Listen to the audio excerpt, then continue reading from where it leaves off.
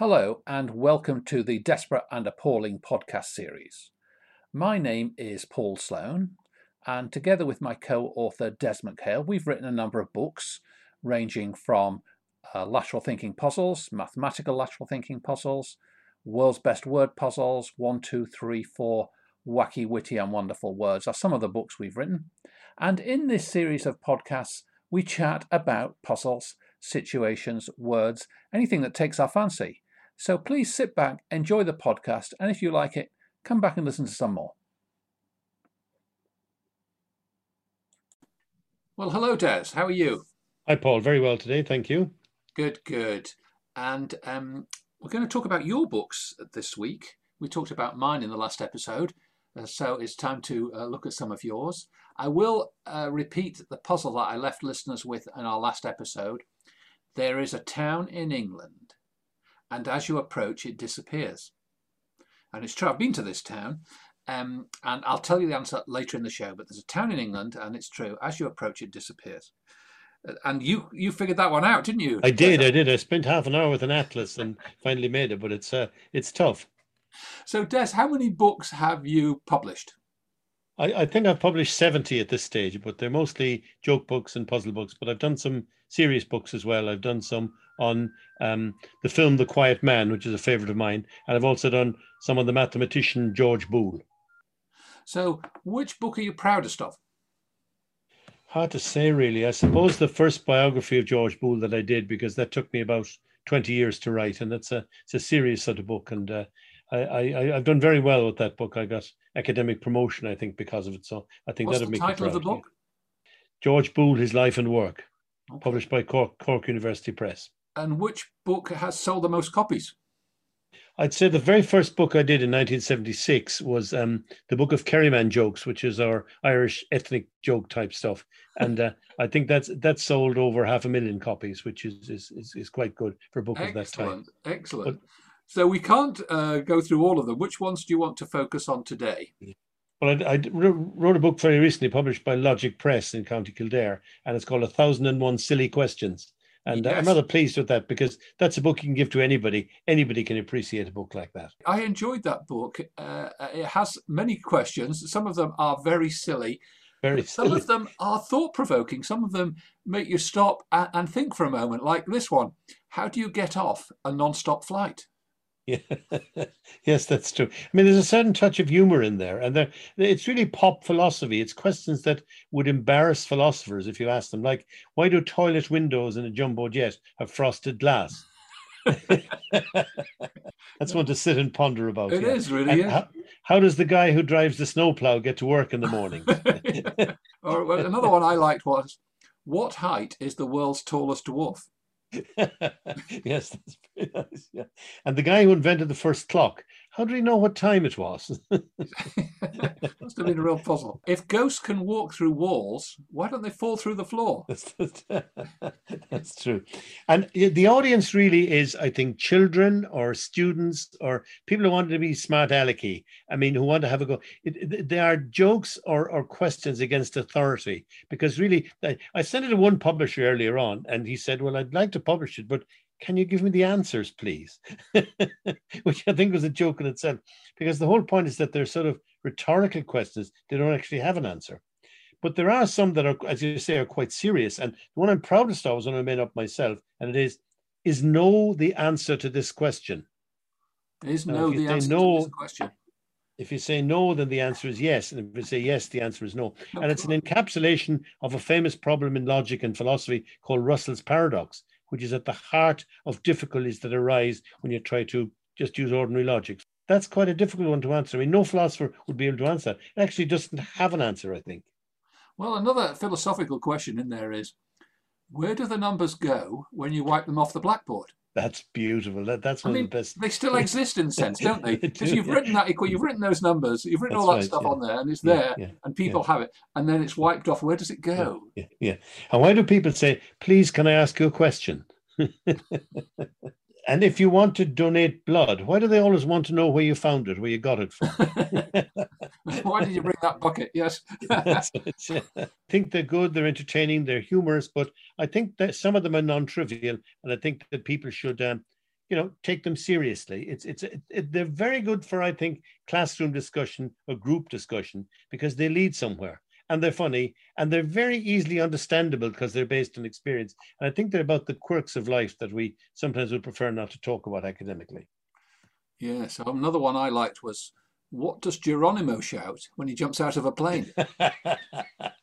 Yes, that's correct. What's nice about them is even though you've written them in a book, when you pick up the book or someone else tells them, you will still laugh. I mean, they're surprising there. And I've got over 1,001, and I could have probably gone further with them. So it's a non-trivial topic, and I'm very pleased about it. So that's 1001 Silly Questions, 1001 written as a number by Des McHale. What's the next book you'd like to introduce to our listeners? Well, the next book is fairly topical, and that is the official Boris Johnson joke book. The official Boris Johnson. Well, it's official because I say it's official. And I mean, if Boris wants to query that, it would only be good publicity. But I mean, I remember Private Eye magazine a number of years ago, they ran a very funny article about Boris Johnson becoming prime minister. And it was considered a great joke at the time. This is probably 15, 20 years ago. But it's actually happened. It'll go down in history as one of the strangest things that ever happened because nobody would have predicted this. And I think he bided his time very well. Bided his time. You got a Joe Biden. But he really is an extraordinary prime minister. For example, somebody said he's certainly not wearing a wig because nobody would wear a wig that looks like that. It's true. Yeah, and he has this image of a buffoon, of a clown. But behind it, there is an intelligent man. I'm certain of that somewhere. And his image actually works it resonates with the voters. And his main opponent, Keir Starmer, who's very calm and serious and dull, just has no charisma. And Boris's humour and his expression. So we're going to replace jabs, jabs, jabs with jobs, jobs, jobs. That's his latest slogan. Yeah. He catches the mood. I remember thinking about Keir Starmer that he was the best thing that ever happened to a British political party. Unfortunately, the party is the Conservative Party. Share with us a couple of your favourite jokes from the official Boris Johnson joke. Well, one of my favourites is a psychiatrist arriving at the gates of heaven, and St. Peter comes out to greet him and says, "Thank heavens you've come. We've got a real problem here. God thinks he's Boris Johnson." A lot of people think Boris Johnson originally thought that the Brexit referendum was about asking if Britain was going to leave the Eurovision Song Contest or not. That is a joke, but it turns out that in a survey they did, a very large proportion of people actually thought that's what the referendum was about, that once the Brexit was passed, we wouldn't have to take part in the Eurovision Song Contest anymore. And here's another Boris one. The lady comes up to him and accuses Boris of being the father of her triplets who had just been born. And he said, "Impossible, I demand a recount." So, I mean, most of them are standard political jokes that you can say about anybody. I mean, I originally did a book of Margaret Thatcher jokes, and some of the jokes translate, not all of them, of course, because he's a different personality. But there's a serious matter here in that it's an element of democracy that you can actually make jokes about politicians. For example, I don't think there are all that many Putin joke books. It's a freedom. And I think that's something that we should value. I think politicians actually like being joked about. If they're not joked about, that means they're not being taken seriously. And they want to be taken seriously. So I think they probably should appreciate the fact that people are joking about them, people are taking them seriously. And there is a certain element of democracy. It's one of the few freedoms we've got in democracy still. And remember, freedom is really very, very difficult as far as jokes are concerned. You're hardly allowed to joke about anybody or anything nowadays without somebody saying, no, that's not politically correct. So this is a politically incorrect joke book about a politically incorrect politician. Well, did you hear about the British diplomat who was speaking to the Russian diplomat? And the British diplomat said, we've got freedom here. I can go to Trafalgar Square and stand there and I can tell jokes about Boris Johnson and say what an idiot he is. And the Russian said, it's exactly the same in Russia. I can go to Red Square in Moscow and I can tell jokes about Boris Johnson and tell people what an idiot he is.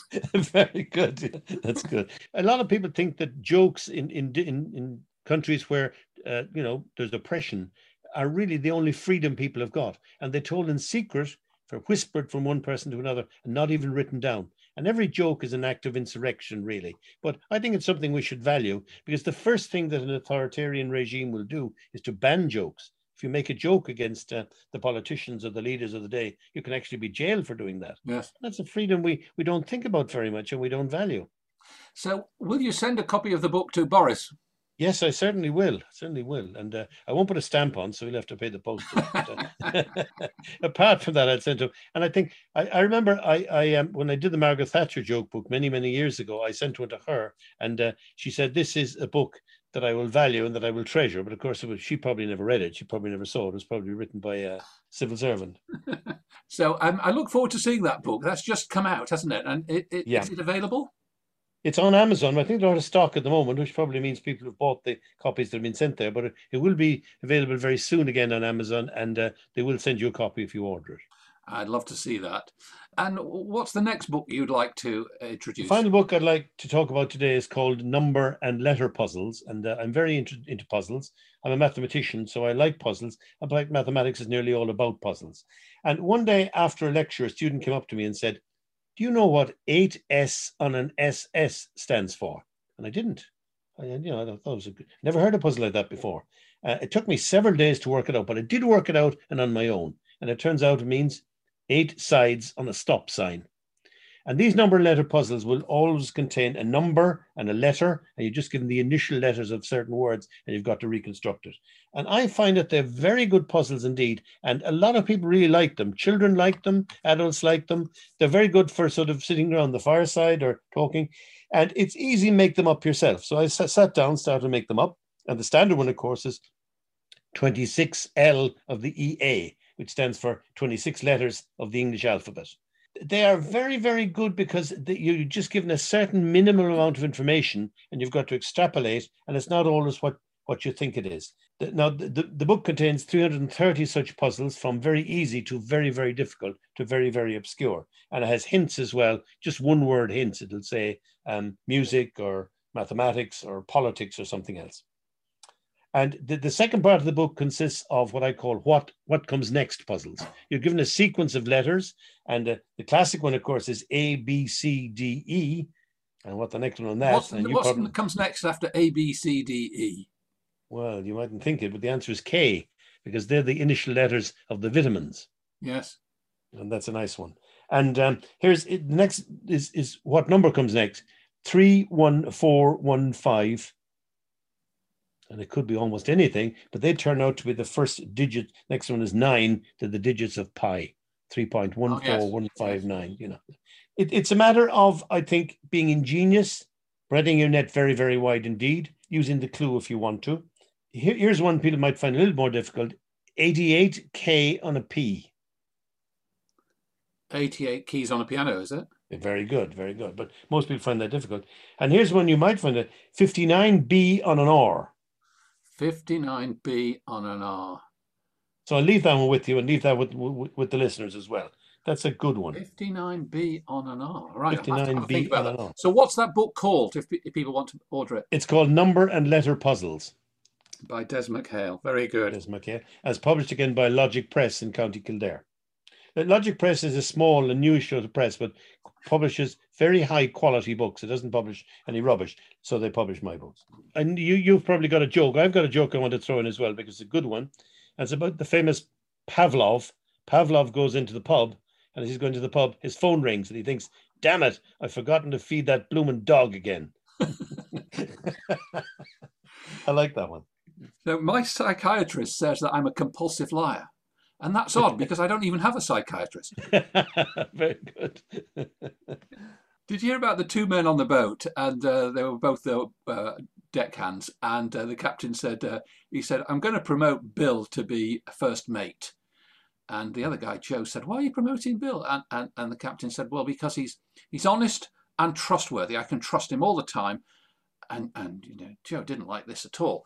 Anyway, Bill was swabbing the decks with his mop, and a huge wave came and washed him overboard, to Joe's delight. And Joe dashed to the captain and he said, "You know that guy you promoted to first mate?" He said, "Yes." He said, "Well, not only is he cleared off, but he's taken your brush with him." Very good. Someday I'm going to understand humor, and it's going to be a big breakthrough. But I think it is the most difficult problem on the planet to understand humor. We can understand all sorts of other things, and therefore it's the most difficult problem in the whole universe. What makes something funny? And if any comedian could find out the correct answer to that question, he'd become a trillionaire overnight. So I think I should put our listeners out of their misery with the town in the east of England. And there's a town there, and as you approach it, disappears. And the town is, in fact, Diss, Diss. It's a town in East Anglia, in Norfolk. And as you approach it, Diss appears. Okay. The town Very appears. good. But Yeah. as I say it, as you approach it, disappears. You immediately assume that it vanishes. So Mhm. that's a little verbal puzzle. I And thought it was that. I thought it was that town, but it turns out to be this town. Yeah. and we're leaving listeners with 59B on an R. Is that right? That's correct. Yeah. 59. Okay, so we'll puzzle over that till next time. And I think that's given people something to chew over. And those 3 books that people can order: 1001 Silly Questions, the official Boris Johnson joke book, and Number and letter puzzles. number and letter puzzles. Okay, thanks very much, Des. Thank you, Paul.